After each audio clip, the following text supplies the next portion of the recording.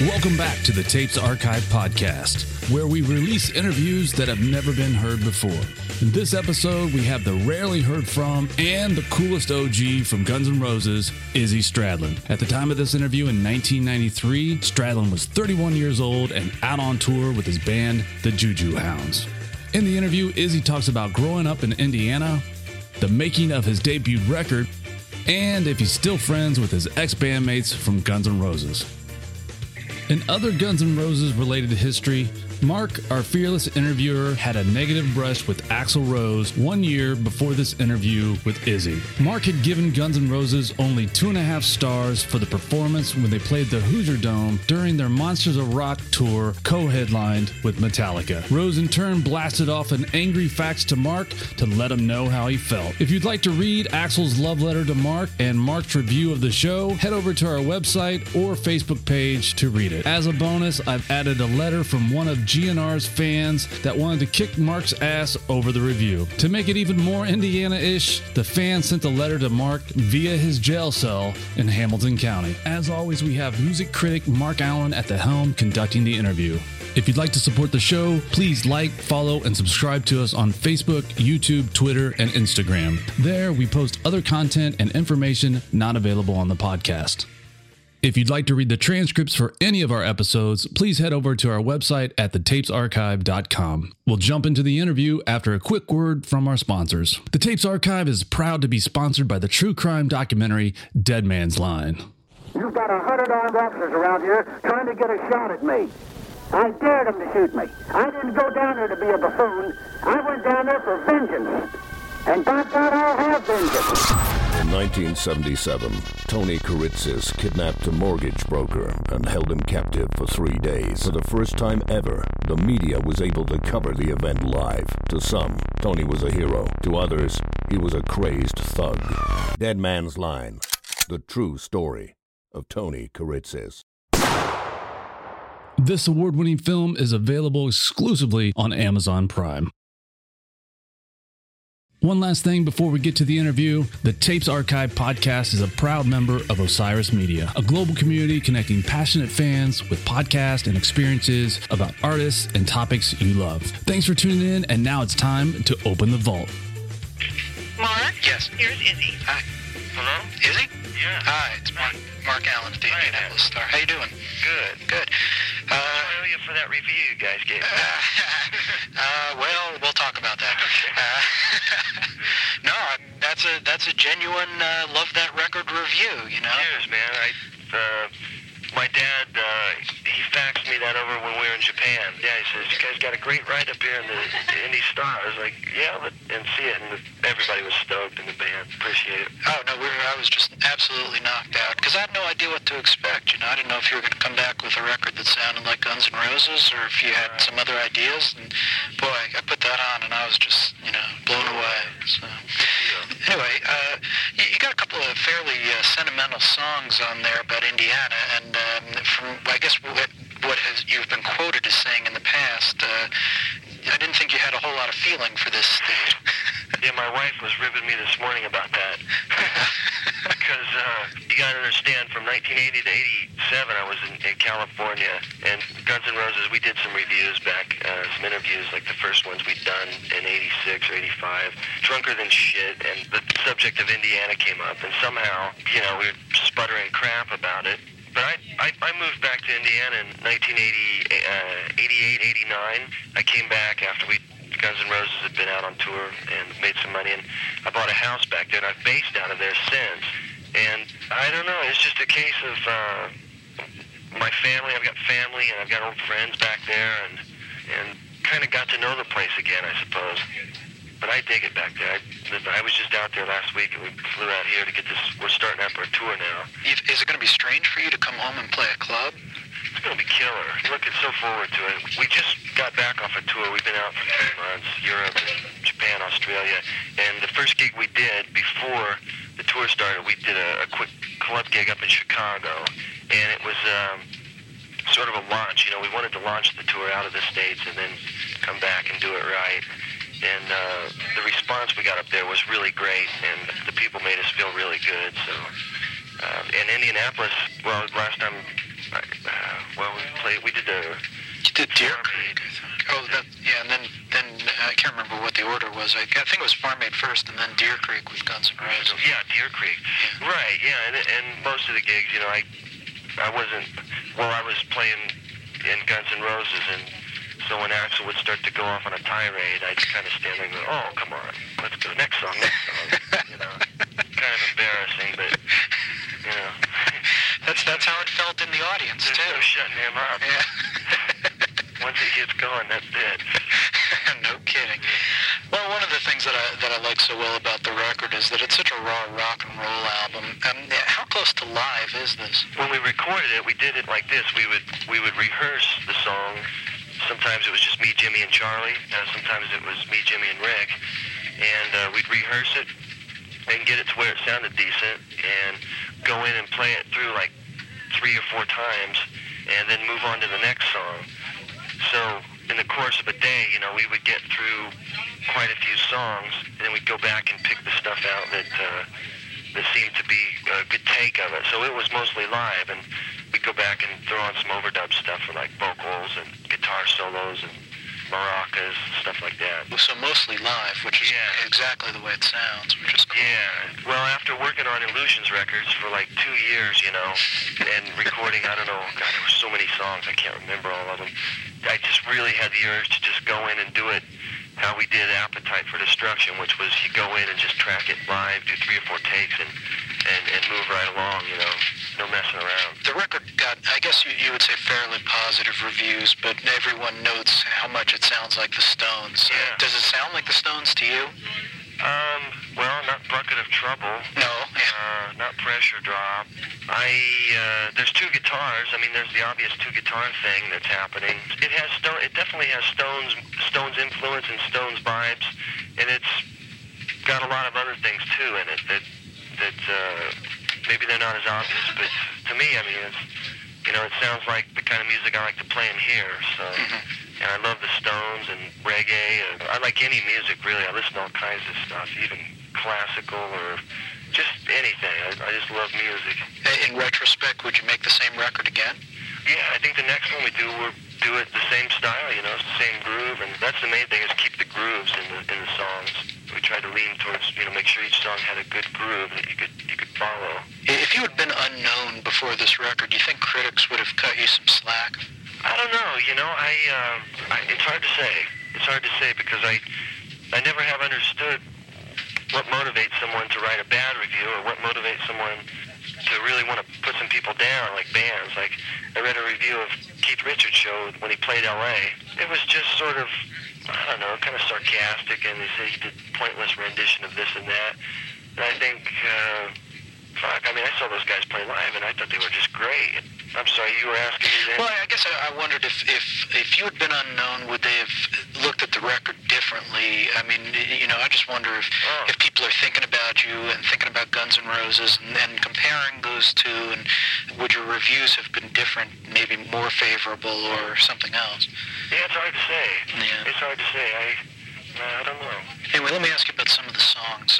Shuffle It All makes it sound like you're kind of exhausted by the whole rock and roll lifestyle. Is that an accurate reading of the song as you wrote it at the time? That song was a song that Jimmy and I put the music together for first. He had this bass riff, and we put that song together without any lyrics first, and started putting the lyrics together, and I had a lot of lyrics for that song, like more than any on the album. It took the longest for me to write that one in. Yeah, it ended up being a lot of, I guess, just flashing back on constantly living out of a suitcase and constantly traveling, but at the same time enjoying it. But yeah, at that time I think the baggage was getting a little heavy, maybe. Yeah, so I would figure that you feel differently about the lifestyle now, being in... I've always loved touring. I got a bad rap from the Gunners about, you know, not wanting to tour and do videos and all that. I've always loved traveling, and I've always loved playing different places. I'm not really sure what that song is exactly about, but it's basically about always putting those bags, shuffling the stuff out of your bags, and because I've lived from suitcase to suitcase for the last, since '86. It really gives, you know, kind of this impression of just being tired of what you'd been going through, and so I kind of figured that's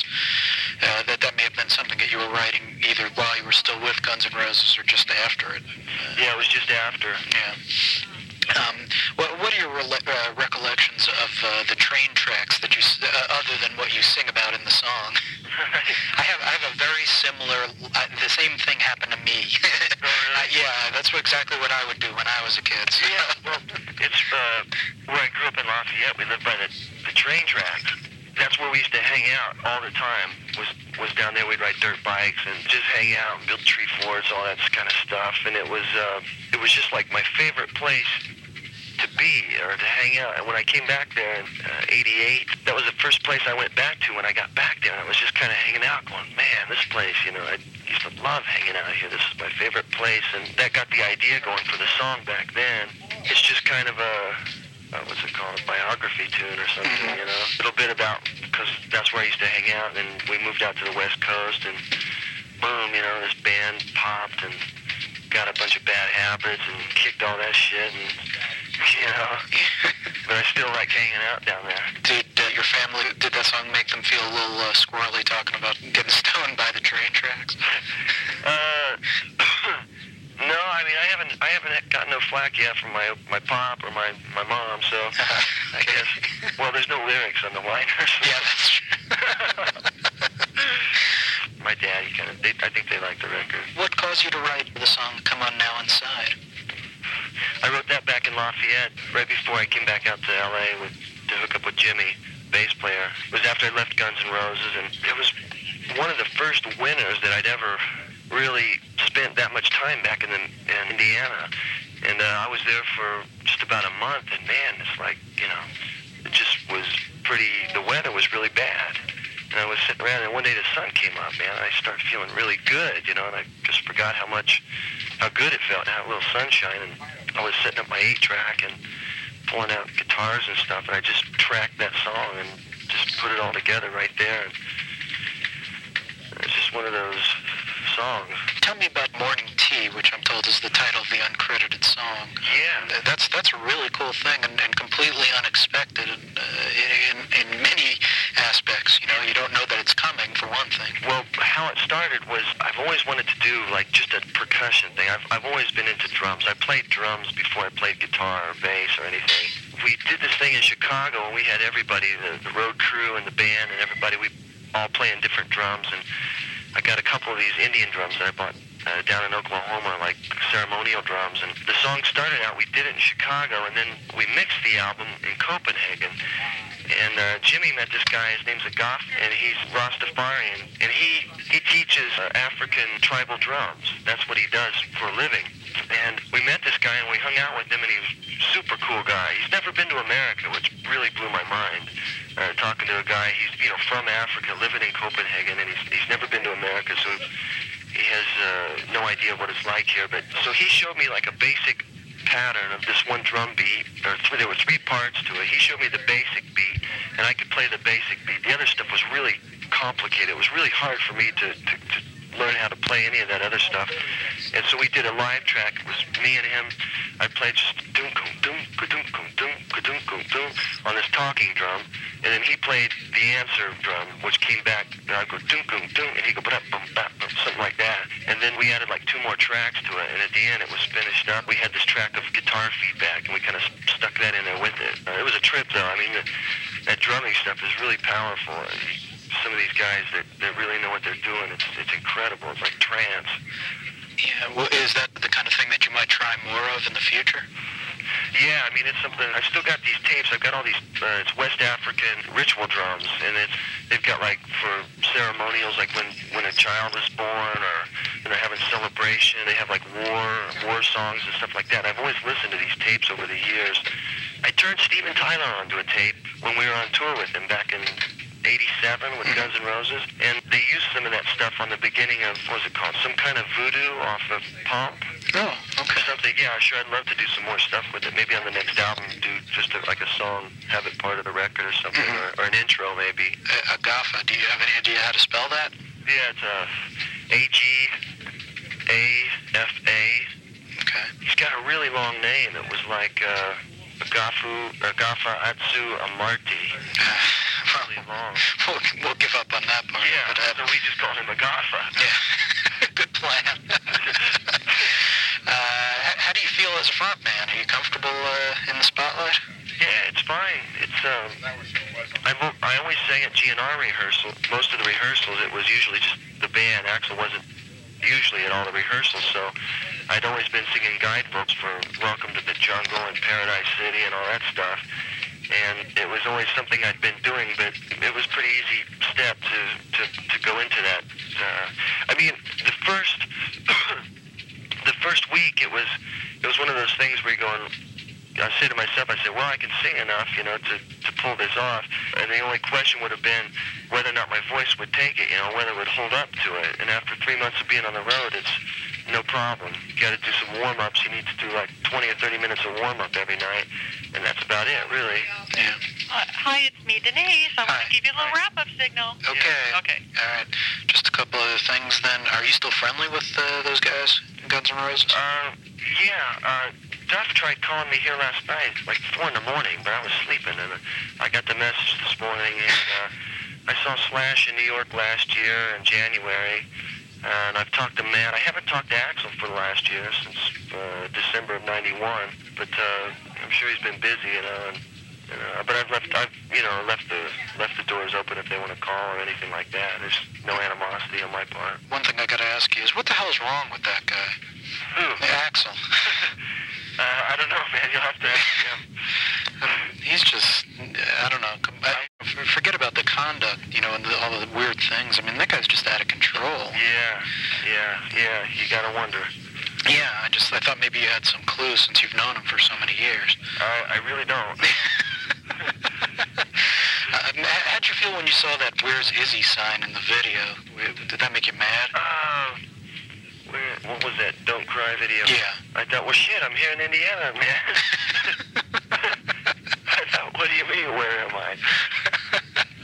Since you got to go, I wanted to ask you, can we do something in person and more in depth when you're home? Yeah, sure. I'd like to just, either come up and talk to you at the house, or, if you don't want to do that, just, kind of driving around Lafayette and talking about places you used to hang when you were a kid and that kind of stuff. Yeah, man, that could be cool. Yeah. We're going to be back there in a few weeks here on tour. Right.